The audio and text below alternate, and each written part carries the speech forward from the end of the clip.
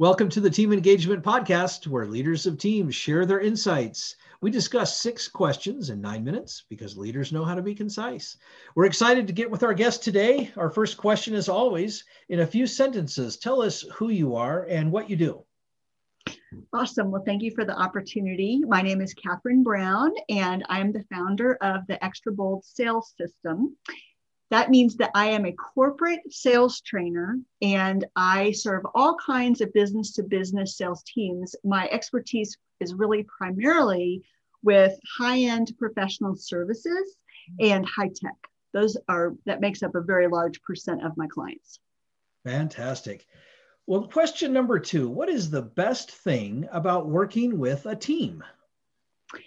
Well, I like this question a lot because I have a fairly small team. I would call my current company an adolescent company. I started it 3 years ago, and so we're still building and growing our offerings, but I have the same internal administration team that I had with a former business that I had.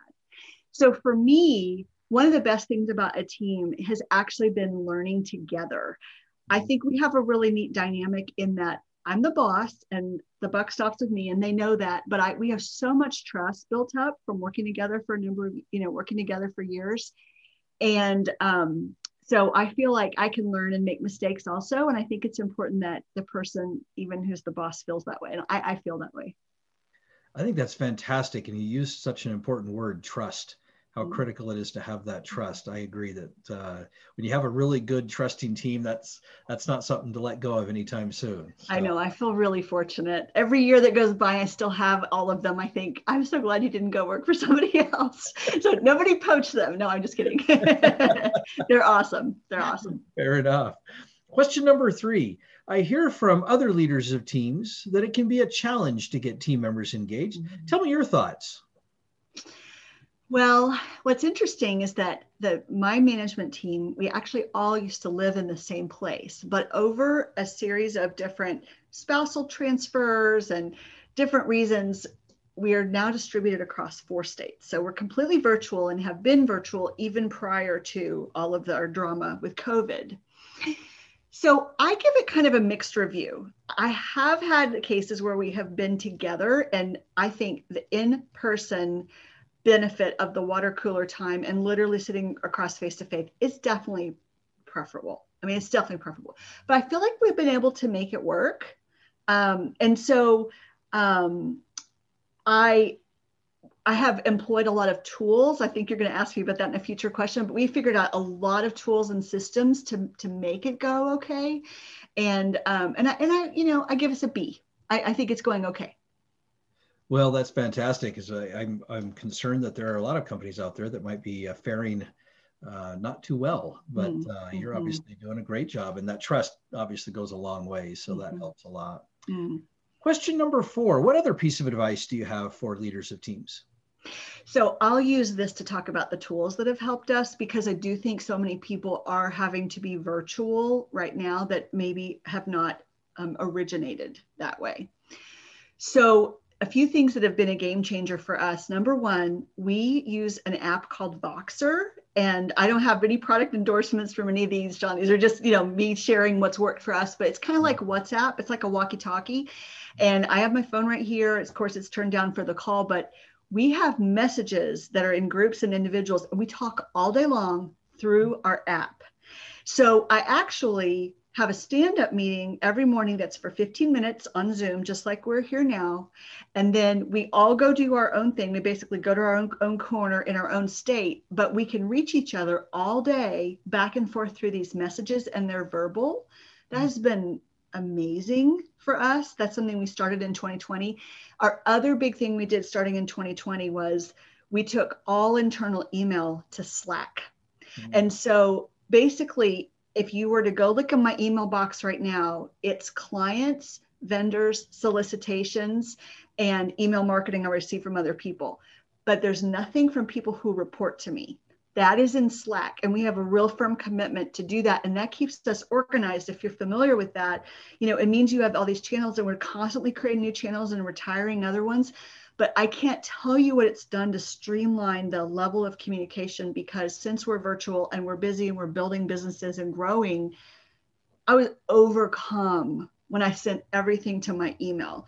So now we have some things going to verbal through our Voxer app and some things going to Slack. It's been pretty game changing for us. Thank you so much for those suggestions. I've heard of Slack. I should say I've used it. Mm-hmm. It certainly is. It is a game changer in that. But I appreciate those recommendations for the others, because that really does make a big difference when you can use tools effectively and not let it become a burden. And it sounds like you guys really nailed it. So nice. We have some other things we've tried that we've retired, right? It doesn't all work for you. And some people are real big Microsoft shops, so they use Teams. Like, there can be certainly alternatives. But we're a Google shop. That's just kind of, we run everything on Google Business. And so we didn't have to use Teams, and we chose Slack, and it's been great. Well, great. I'm glad to hear that. Question number 5, what other successful leaders of teams would you like to recognize that have had a positive influence in your life? Oh, goodness sakes. Well, I would say my very first job was as a high-tech recruiter. And I had a great boss that was really super at training and helping people with professional development and motivating them. That manager's name was Jeff Lusk, Lusk. And so he was like, just as a guru recruiter, and taught me everything I know that I then took to sales. I also had an inside sales manager. So a former business I had was cold calling, and other firms would hire me and hire my people, like a temp agency where we would be on contract to solicit business for other companies. That is a very specific expertise. And I have still a friend today, Duke Napoleon, who's a friend of mine, who was the manager of our group. And he was masterful and is a masterful salesperson, but also just such a nice and supportive friend. So I would say both of them were people who were happy to pour into you, invest in you, good communicators. And then in both cases, I actually ended up going a different direction eventually. And in some of the cases, there was a promotion for me to leave their group, and that was okay too. Wow. Well, thank you so much for recognizing them. They sound like fantastic individuals that clearly have helped shape what kind of a leader you've become. So that's great. Thank you. Thank you. Last question. Tell us about your first job. I love this question because I worked for my uncle's funeral home. Oh, wow. That's a first. I know it's my first. So how many high schoolers do you know that work in a funeral home? But he had a family business. It's since sold to a major chain, and he had a wonderful, successful buyout. And that's a wonderful story too. But it was just a little family-owned business in a suburb. I grew up in Texas, in the suburb of San Antonio. And this is long enough ago that we were typing the death certificates on the typewriter, and you would hand deliver a lot of things. And his office had an early fax machine. I mean, this is far enough back that there was a lot of administrative stuff, which I'm sure now is automated with software packages and things like that, but it was done manually. And I really learned so much about the industry, and I joke about it, but it's really very serious. If you've ever lost someone, to have someone who is a very good funeral director, who's a great salesperson, not too pushy, but also highly empathetic and very professional, it's really important service.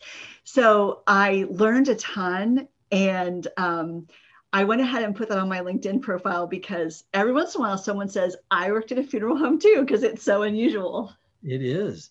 Yeah, that really, I've been to funerals, and so I always respect those individuals that are in charge, you might say, of the services, and just how professional. It's a big job. It's important that it be done well, Oh, yeah, that's impressive. Wow, good for you. I appreciate you sharing that. Well, I'm grateful, because everyone needs an uncle to give them their first job. So I learned a lot, and he was good to me. So. Oh, that sounds good. I'm glad that he was good to you, and that gave you an opportunity to learn some entrepreneurial type thinking and skills and whatnot. Mm-hmm. So that's great. Mm-hmm. Catherine, thank you so much for being on the podcast. How can people find you? Thank you. So the best place to find me is my website, which is extrabold, BOLD, sales.com. I have a tab that's called Free Stuff, and I have all kinds of articles about common mistakes that people make, concerns, apprehensions, stories we tell ourselves, things that we do that keep us from selling as much as we could. So visit my website and the free tab section, and I just have all kinds of resources out there for the general public. So that's the best way. That's great. Very generous. Thank you.